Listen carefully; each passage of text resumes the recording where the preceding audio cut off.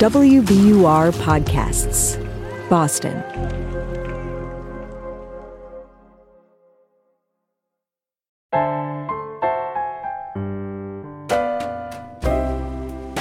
The universe has good news for the lost, lonely, and heartsick. The Sugars are here, speaking straight into your ears. I'm Steve Allman. I'm Cheryl Strayed. This is Dear Sugars.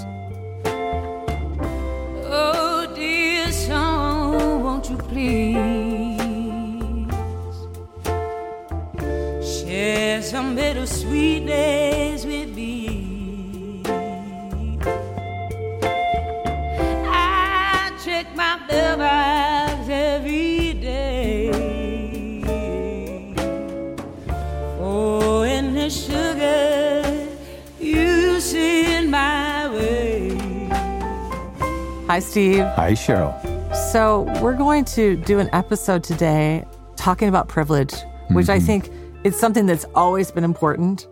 But I think a lot of people, if I'm speaking for a lot of the white people I know, are waking up to the fact that essentially what's happened in our nation requires us to have a deeper and more intentional sense of consciousness about how we make real change in the world. Not just lip service to diversity and inclusion, but how we actually think about the ways that we have been ourselves complicit in racism, with sexism, homophobia, and transphobia, and classism, and all of the ways in which power is invisible in the form of privilege.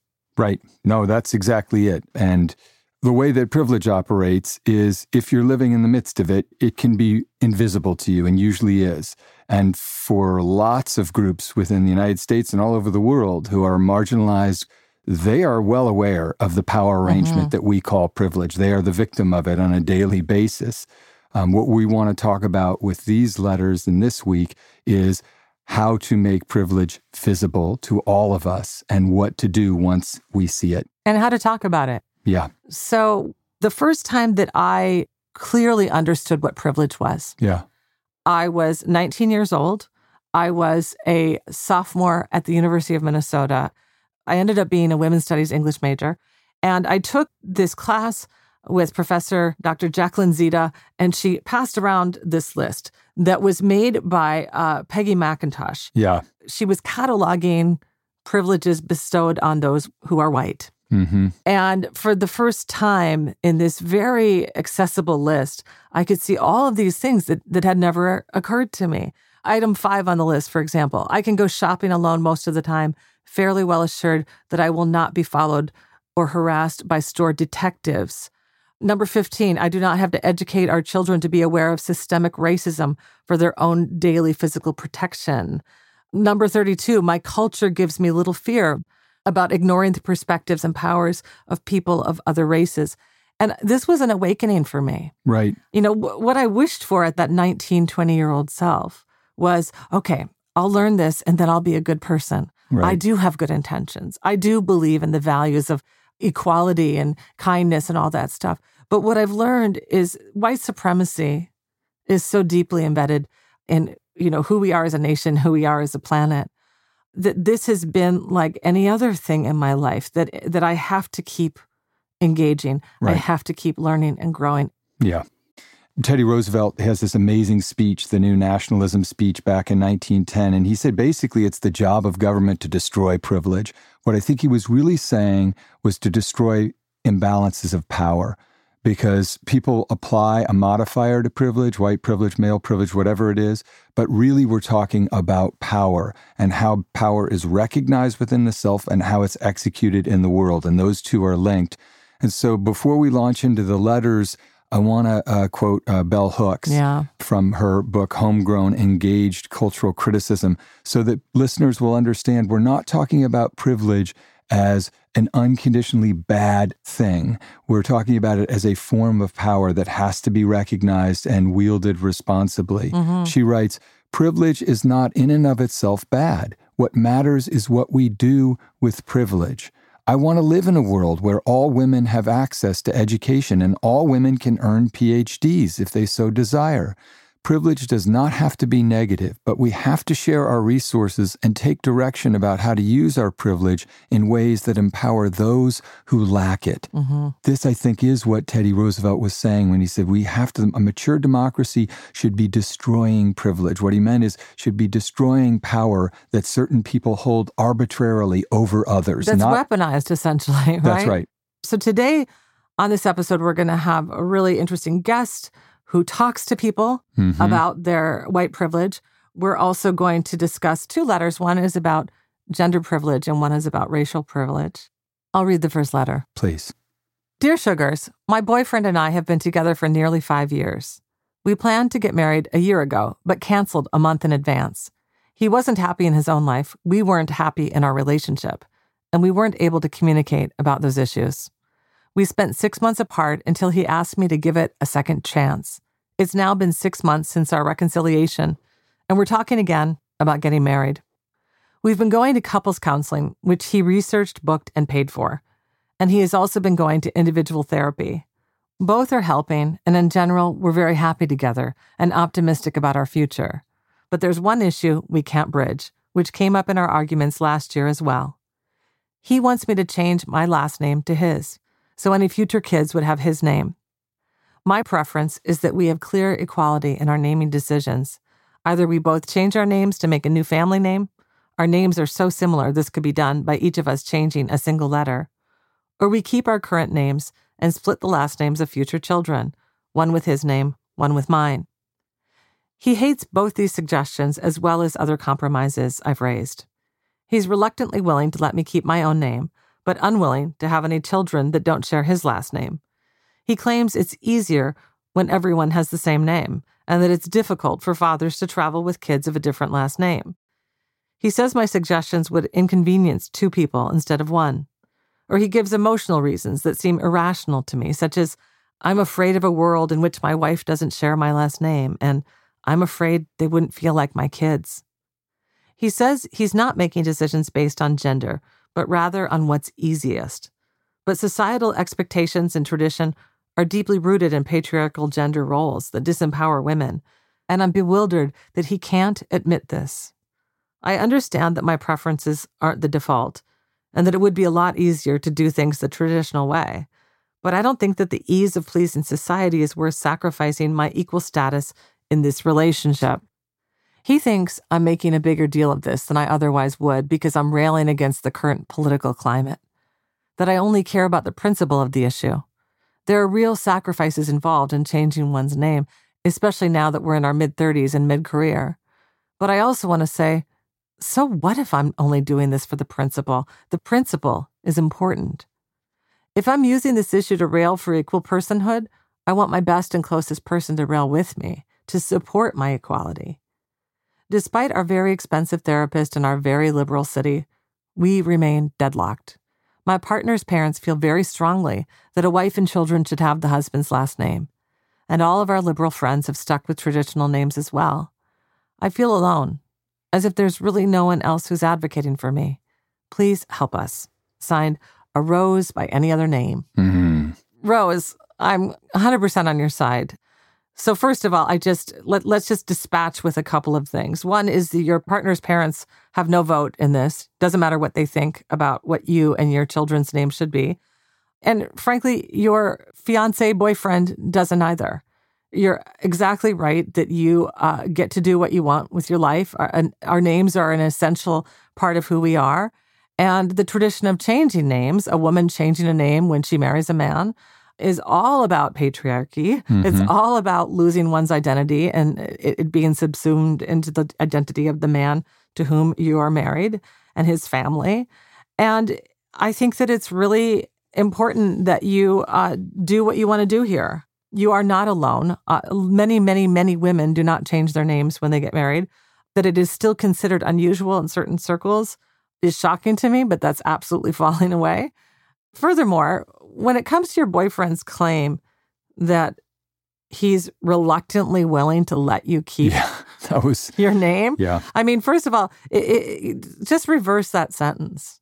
Are you willing to let your boyfriend keep his name after he marries you? Right. I also think it's really important that you look more deeply at your boyfriend's behavior in response to your preferences and wishes. Yeah. Because that, to me, is the deeper concern. Yeah. The fact that he is willing to try to bully you, essentially, into doing something that you don't want to do, that is absolutely so essential to who you are. He's actually trying to force you to change your name to please him, while knowing that you have all kinds of valid and passionate and deeply held reasons not to make that name change. I mean, one of the first things I think about when I think of what a good partner does is a good partner would never make his or her partner do something that he or she didn't want to do. Mm-hmm. And so what I hope you'll do, Rose, is really think about what is the meaning of this, not just, the little logistics of your name, which isn't so little, Right. but what is the meaning of this when it comes to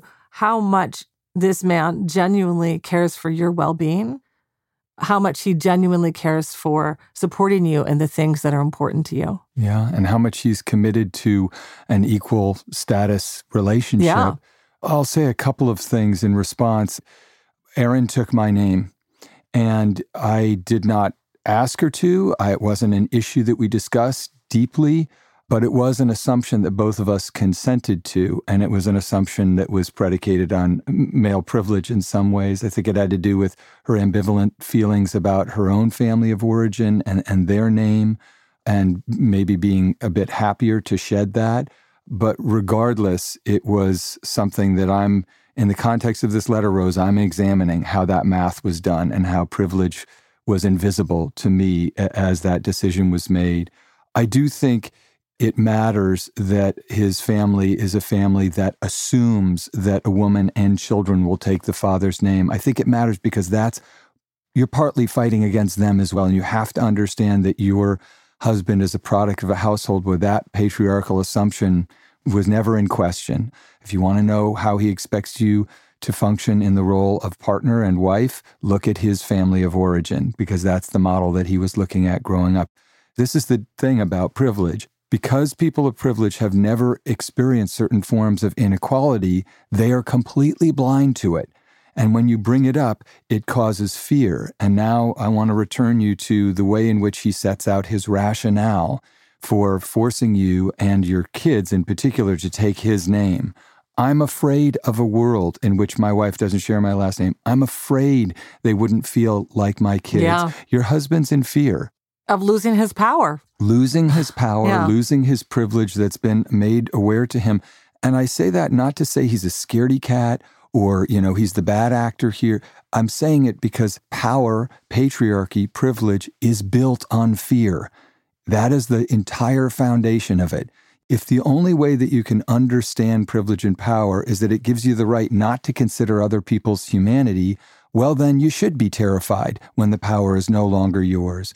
That doesn't mean you can't work it out. It's a really good sign that your boyfriend, when things were going south, was the one who initiated finding therapy.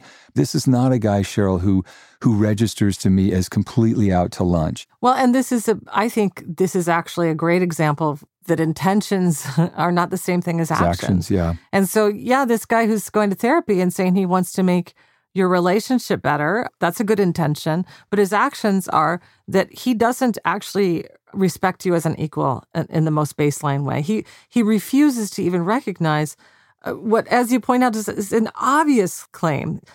His desire for you and the kids to have your last name is absolutely rooted in patriarchal gender roles that disempower women. And he's refusing to see his privilege here. Right. I would have a very different feeling about your conundrum, Rose, if you had written a letter that said, when we talked about the name thing, my boyfriend said, I know this is embedded in gender roles that are disempowering to women, but my preference is that our kids have our last name and that you do too.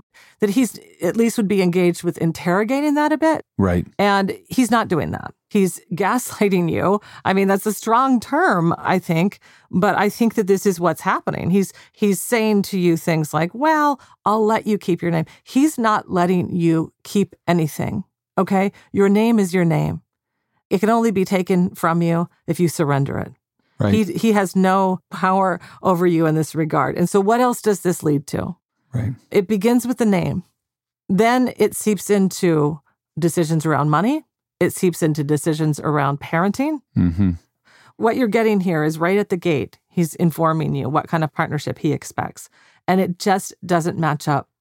I really, in the strongest terms available to me, want to say to you, this might be a deal killer if he cannot be more open-minded and vulnerable about examining his privilege and really laying down his arms when it comes to using his privilege against you. Yeah. Well, I think one thing, Cheryl, as you were talking, I was thinking, how is Rose going to have this discussion? And I think there are two parts of it that are crucial. The first is to be unstinting and clear-eyed in the manner that Cheryl has set out, that this is about power, and this is about the family of origin that he grew up in and the culture around it, and how you no longer consent to the rules that they set down, which disempower you. And it's important for this kind of personal relationship that you find space within that discussion to point out to him that his language is a language of fear. Yeah. I'm afraid of this. I'm afraid of that. Okay, what's the worst that could happen if you're moving through the world with kids who have an hyphenated name? What exactly are you imagining is going to happen? They're going to be seized from you? Not to mock him, but merely to give him the space to go further down that path and figure out whether those fears are rational fears that are grounded in reality or fears that ultimately redound to the fear of losing power. Yeah.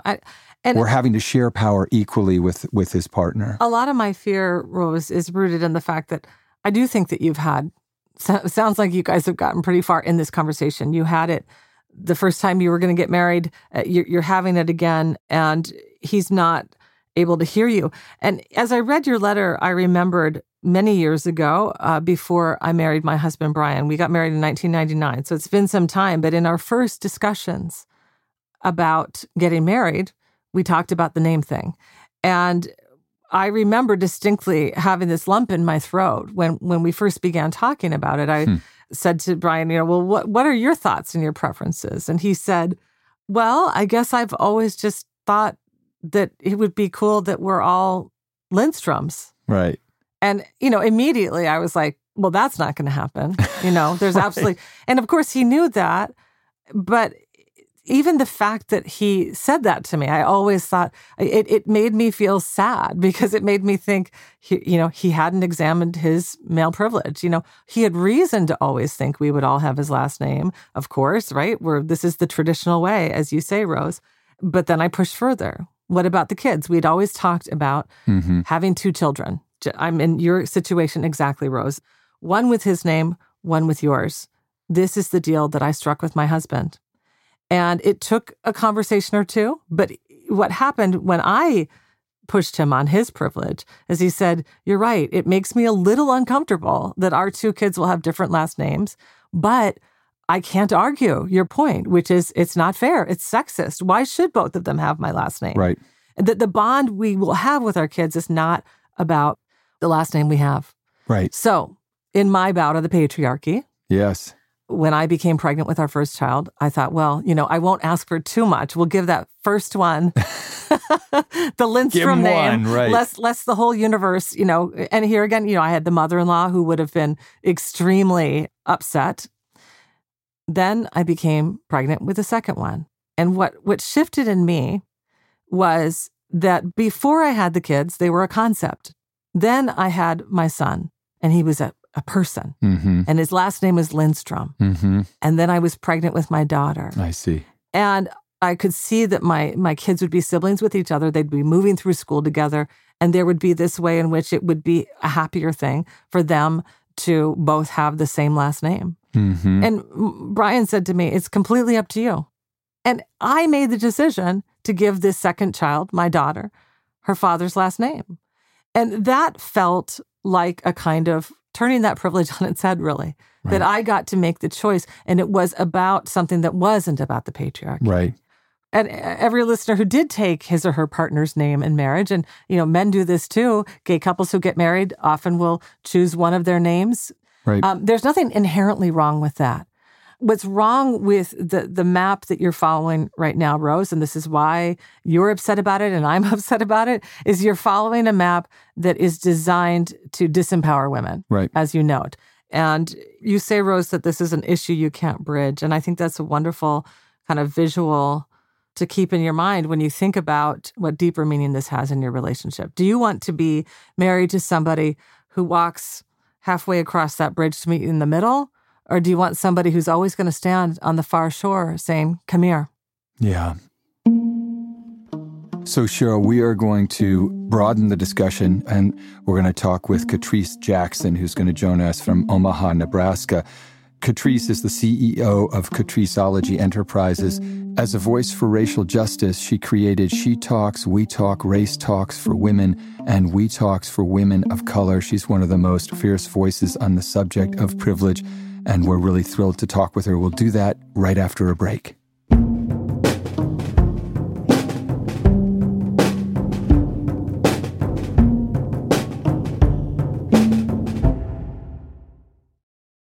The world's clean energy future relies on ancient elements still in the ground. Without mining, there will not be a clean energy transition. But pulling them out of the ground comes at an environmental and human cost. Mining is intrusive, but the results are the building blocks for products that we use every single day. I'm Meghna Chakrabarty. Join me on point for Elements of Energy, Mining for a Green Future. 5 special episodes. Listen and follow On Point wherever you get your podcasts.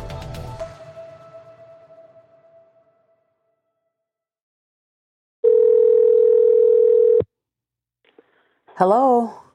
Hi, Catrice. This is Cheryl Strayed.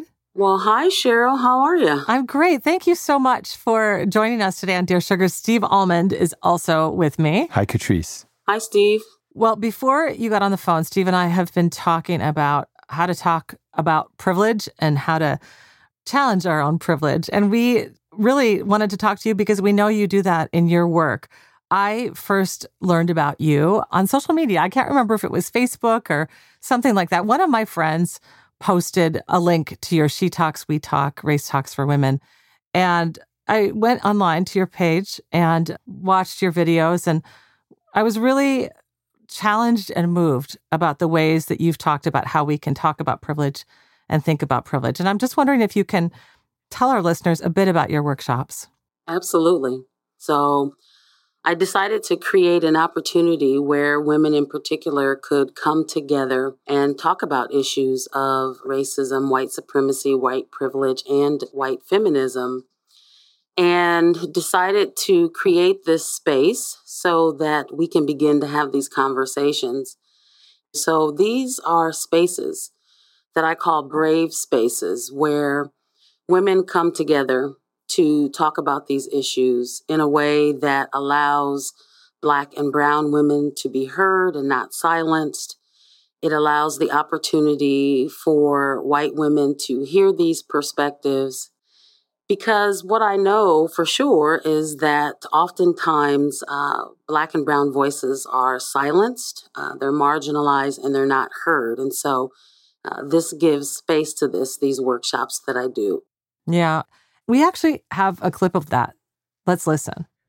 So I want to share a few of these ways in which white women show up in their engagement that I call interpersonal violence or white woman violence. And so, check this out for yourself. How many of these are you doing? Are you showing up with the women of color in your life this way?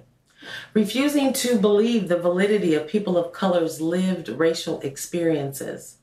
Exhausting yourself, trying to prove that you are a different, special kind of good white person. Expecting people of color to teach you or to educate you about racism and then becoming angry or defensive when they refuse to provide you with exhausting emotional labor. Mm-hmm. They're quite challenging based on what I have heard from past participants is that they really are changed, at a cellular level, moved in a way that they've never been moved before, and really get the opportunity to peel back the layers and look at their own racism, their own biases, their own ways that they are consciously and unconsciously oppressing Black and brown women in particular. Mm-hmm. Right. Why do you think, I think this is really, we see this white people, especially white people who think of themselves as nice liberals with good intentions, are so terrified of thinking themselves racist or being called out for racism. And I'll admit, as a white, I mean, it scares me too. I mean, this is why I wanted, frankly, to do this show, because we are always talking about being brave in our emotional lives, and this is how transformation is made. Why do you think it's so terrifying for people to see their racial privilege and confront it? That's a good question, and I hear that often. And, I just have to be real honest about that. Part of me understands where that comes from. And then there's another part of me that is insulted by that. There's a part of me that thinks that's quite pathetic in comparison to Black and brown people who actually live through and survive racism, that the worst thing that white people think can happen to them is to be called a racist or to have a discussion about it.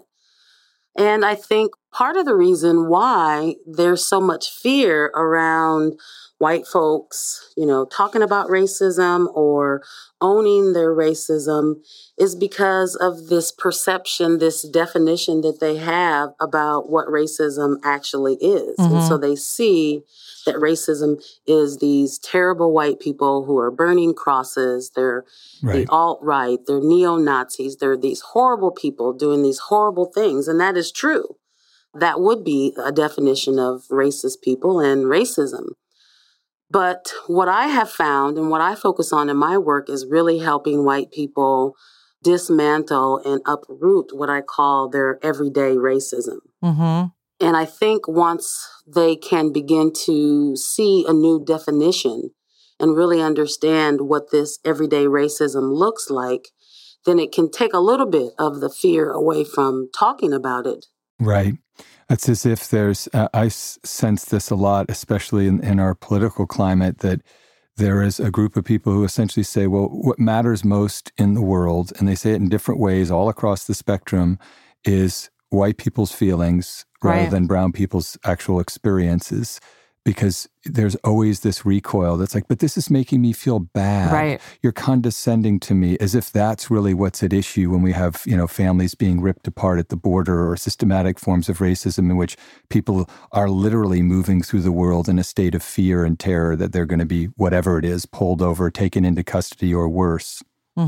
Yes, and I think that's what you just said there speaks to that piece of me that says it's insulting. It's insulting as a Black woman raising a Black son, my only child, who's 26 years old, and still having to have discussions with him about what to do if the police stop you, how to move around in the world. And now I'll be having those same discussions with my 4-year-old grandson because it starts early for our children, and we do not get the luxury to not have these conversations with our kids around racism. We must. It's part of their survival toolkit. And in my book, Antagonists, Advocates, and Allies, I open up chapter 1 with my first memory of realizing that I was different, realizing that I was Black. And I share a story about how we were sitting in circle time and our teacher was reading a story as she did every day. And the most annoying little white boy in the class who annoyed all the girls, didn't matter if they were Black, white, or brown, happened to sit next to me that day during story time. This is the 70s, and so I had the knee-high socks on and the short skirt, and I remember sitting with my legs crossed in circle time, and I can vividly see my brown legs showing between the top of the knee socks and where the hem of my skirt went. And just randomly out of the blue, he took his hand, he spit on his hand, and he rubbed my leg. Wow. And I looked at him like, what the hell are you doing? And he did it again. And I pushed his hand away. And before I could even respond, he raised his hand and he asked the teacher, Mrs. So-and-so, why is Catrice dirty? Right. And I felt paralyzed in that moment. The room paused. The look on her face was fright. All the kids turned around and looked at me. And when they turned around and looked at me, I wasn't only horrified and embarrassed and ashamed, but I realized that I was the only Black kid in the class. And so I went home and I cried and I talked to my mom, and she of course, affirmed me and assured me, but my eyes were never closed again. And I've been seen since then. And I would say that I've had an eye for justice and an eye for racism for as long as I can remember. But it was 2012, the murder of Trayvon Martin, when it became very personal for me because my only child, a son, a Black male, was 18 at the time. And he loved to wear hoodies too. Yeah. And when Trayvon Martin was murdered, it hit me at a cellular gut level. And I said, I have to do something in the world. And I had been feeling a calling to do this work, but I kept running from it because it's hard, it's challenging, it's difficult. And when Black and brown people speak out about racism, we can become targets. Our families can become targets. Mm-hmm. And it took me about 4 years to finally stop running from this call that just kept chasing me, saying, use your voice, do this work. And I finally walked away from my branding and marketing work that I was doing on a whim, no vision, and just said, yes, I'm going to be obedient and I'm going to do this. And I wrote my first book. Wow. And then you started the workshop soon after. Yeah. Mm-hmm. I think it was on one of your videos that I found on your website is you say that that we need to be intentional about being an ally. White people need to be intentional. And I love that word because I do think a lot of white people hide their racism behind what they think are their good intentions that are actually not intentional at all. They're kind of like, well, I didn't mean that, so therefore it can't be racist. And I think what you do is say, no, let's unpack this, right? And look at, in a practical way, what it means to be an ally, or as I think you use this word, an accomplice. Yes. You know, laying down essentially the kind of privilege that does manifest itself in ways that are actually violent. Yes.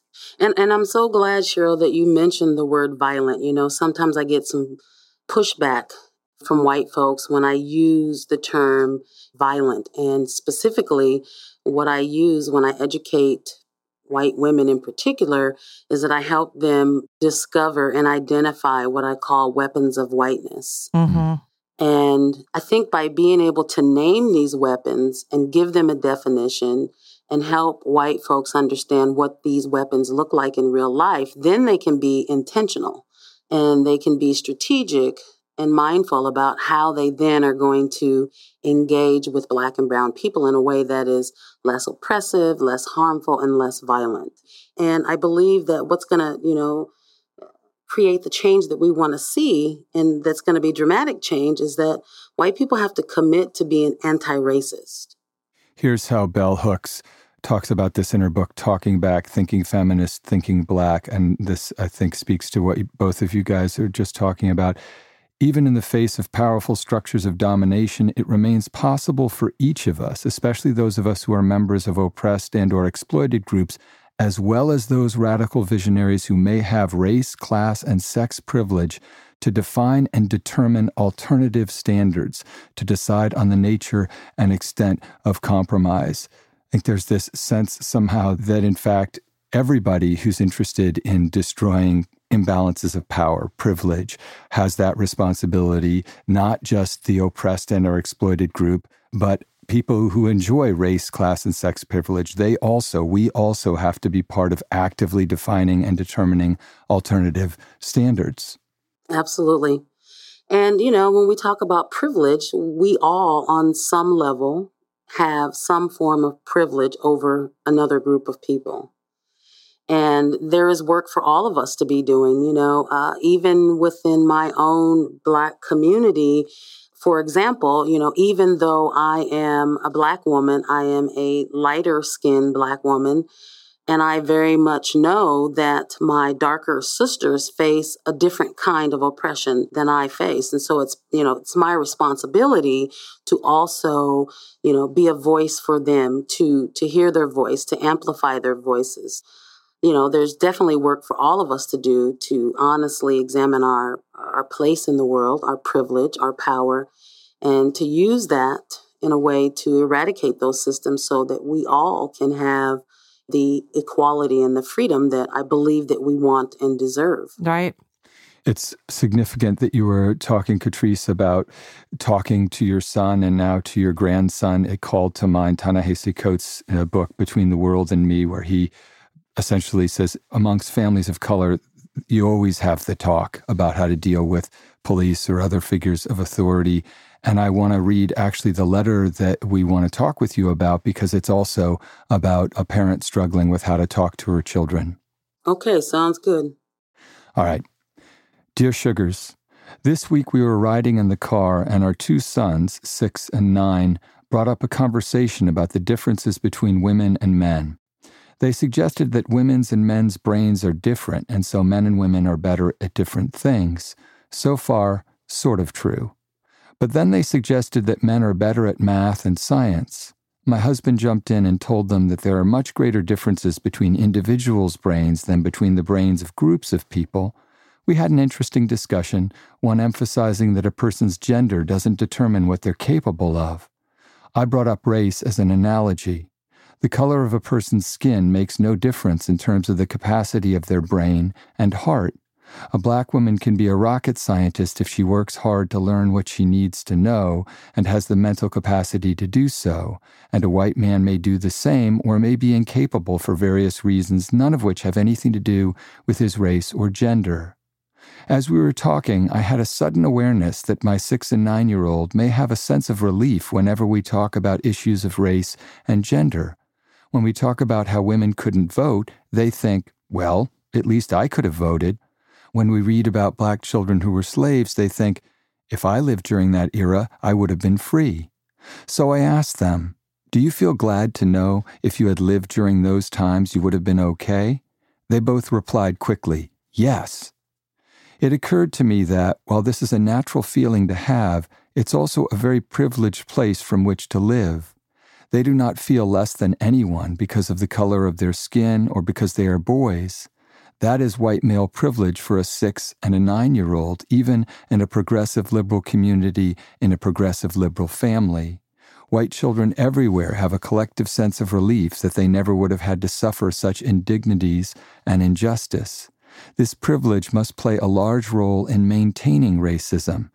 And so that brings me to my question. How can I help my sons see their privilege? More importantly, what can they do about it? Do we attempt to erase it? Or are there ways to confront this privilege and use it for good? How can I help them to know what it is to live a life that does not offer this sense of safety? And how can I encourage them to continue to use their hearts to promote racial justice for all?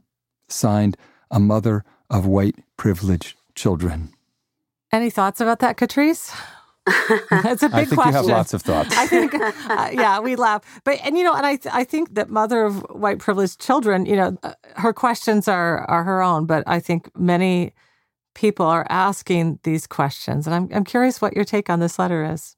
Well, what I would first say is that the mother clearly has some blind spots of her own. I look at, in particular, that they share regularly that they're glad that things are not the way that they used to be. And, what I would say to that is, in a lot of ways, things are the way they used to be. The only difference is how racism shows up today. It's less overt, yet racism still exists in ways that most white people are oblivious to. Mm-hmm. And part of that oblivion is because they don't have to know what racism is. They don't have to know what it's like to experience racism. And what I find interesting is that there is this collective mythical memory about the history of racism and oppression of Black and brown people, as if those tragedies happened like way back long time ago, when it's very clear to me as a Black woman in America that in 1964, the Civil Rights Act was passed.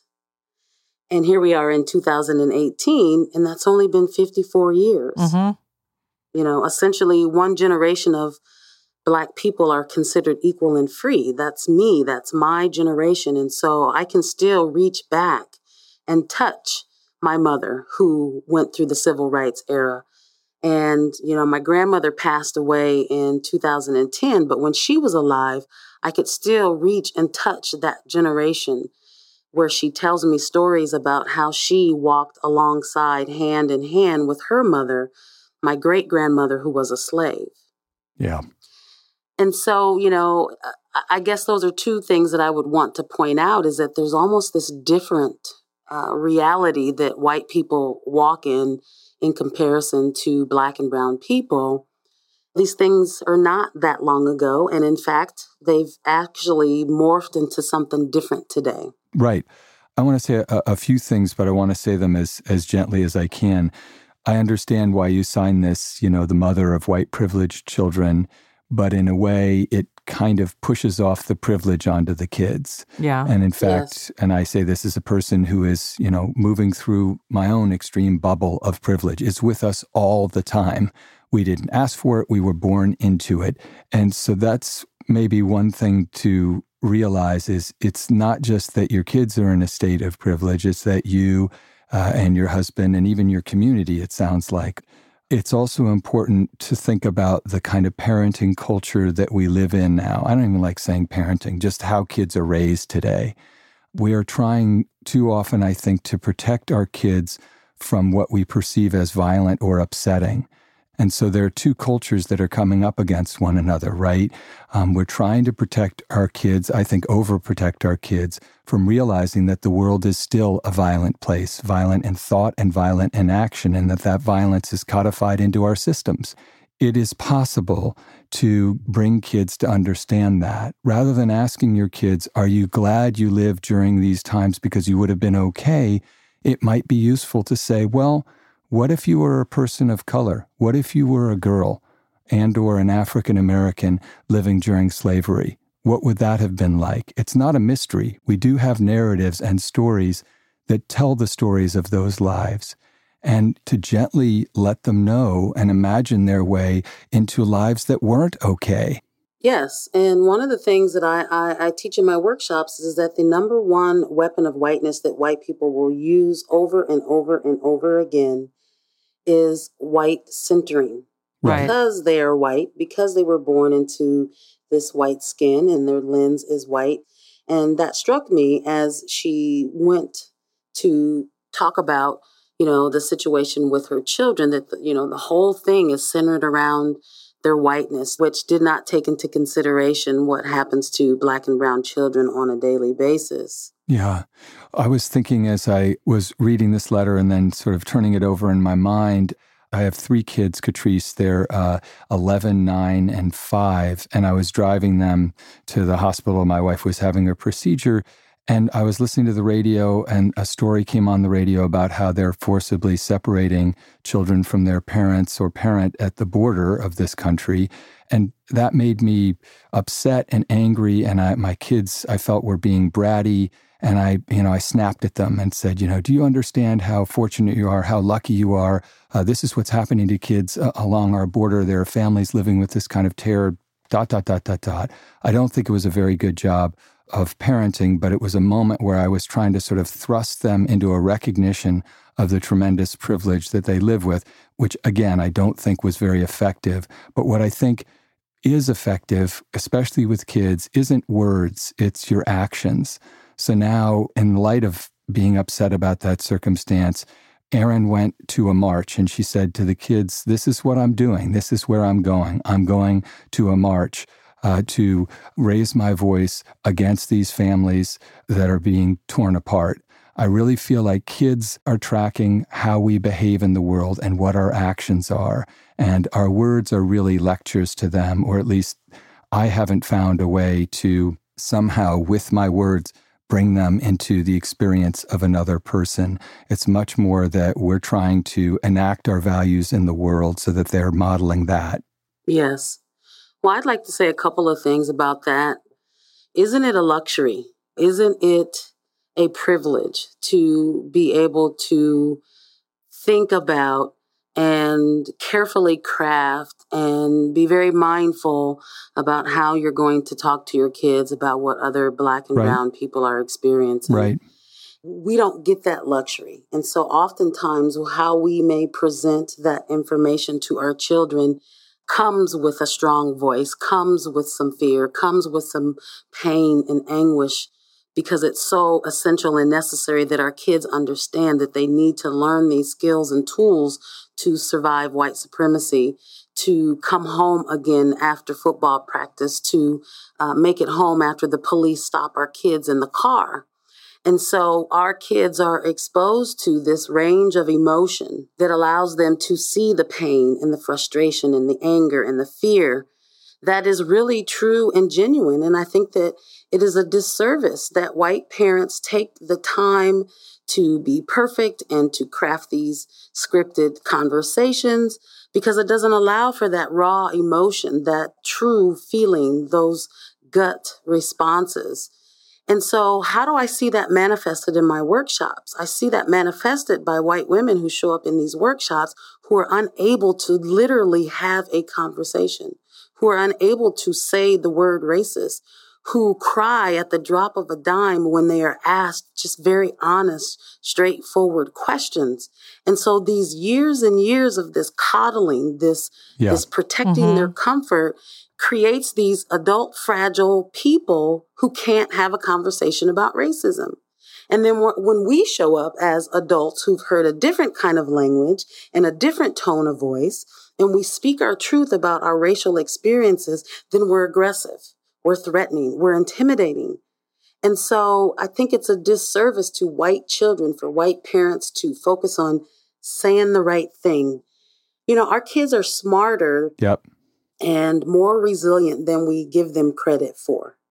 And there's a quote that I love by James Baldwin where he says, "Children have never been very good at listening to their elders, but they never failed to imitate them." And so I think this mother who wrote this letter needs to focus more on how is she being in the world? Right. How is she showing up when she's around Black and brown people? Is she clutching her purse when she comes into the presence of a Black man? Is she locking her doors when she goes into certain neighborhoods? So, you know, this mother really needs to step up and do her own work to figure out what her weapons of whiteness are so that she can lay them down and not draw them against Black and brown people in the presence of her children. Yeah. I think there's also a powerful set of possibilities in simply bringing to consciousness the white supremacy of the world in very particular ways. What books do your kids read? What toys do they play with? What TV shows and movies do they watch? And what are they hearing in their classrooms? And the same is true for you as a, it wouldn't be the worst idea for you to read some bell hooks, some James Baldwin, Ta-Nehisi Coates' book, Between the World and Me. There are so many books that are out there that will help you get a better purchase on the ways in which you're moving through a world of privilege and need to be coming to consciousness about it pretty much every moment of the day. Yeah. So one of the things that I use to help white people really understand their privilege, I talk about the fishbowl, and I talk about how when white folks are born, that they are the only ones who are born into the fishbowl. Yep. They are dropped into it at birth, and there are 3 elements in that water, and those 3 elements are white supremacy, anti-Blackness, and anesthesia. And year after year after year, they absorb these toxic fluids. And it becomes a way of life. And when you ask them what is water, they don't know. When you ask them to describe water, aka white supremacy, they struggle. When you ask them to talk about racism and what that looks like and what is white privilege, they oftentimes can't put words to it because it's in the very fiber of who they are. It's part of their existence. And so my work in particular is to help white women see the fishbowl and to be brave enough and human enough to climb up out of that water, to get to the edge of that fishbowl and to take the leap onto dry land. And when they take the leap onto dry land, we know what's going to happen. They're going to gasp for air. It's going to be uncomfortable. They will be saying no more to this toxic way of being. But when they stay on the journey, when they connect with other white people who are doing the work, when they read the books, watch the movies, do the education, have the difficult conversations, they begin to grow legs. They begin to learn how to breathe outside of that fishbowl. They become a new human being who expresses more empathy. And they begin to be people who are anti-racist, who cause less harm, and who can now align with everybody else who's outside of the fishbowl. Right. That's beautiful, Catrice. That's so powerful and vivid. Well, Catrice, I have such respect and admiration for you and gratitude. And I just want to thank you so, so much for taking time out of your busy life to talk to us about talking about privilege. Yeah. You're welcome. Thank you for having me on. Oh, also, you have a website. Could you tell us what your website is? Yes, it's shetalkswetalk.com. Okay, shetalkswetalk.com. Listeners, please go check it out. There are really enlightening videos on there. Also, information about Catrice's books, her workshops, her online workshop, a lot of information there. I hope you'll check that out. And we will have links to both the website and to your books on our website. All right. Thank you for that. I appreciate it. Of course. Thanks, Catrice. Bye-bye. Bye. Bye-bye.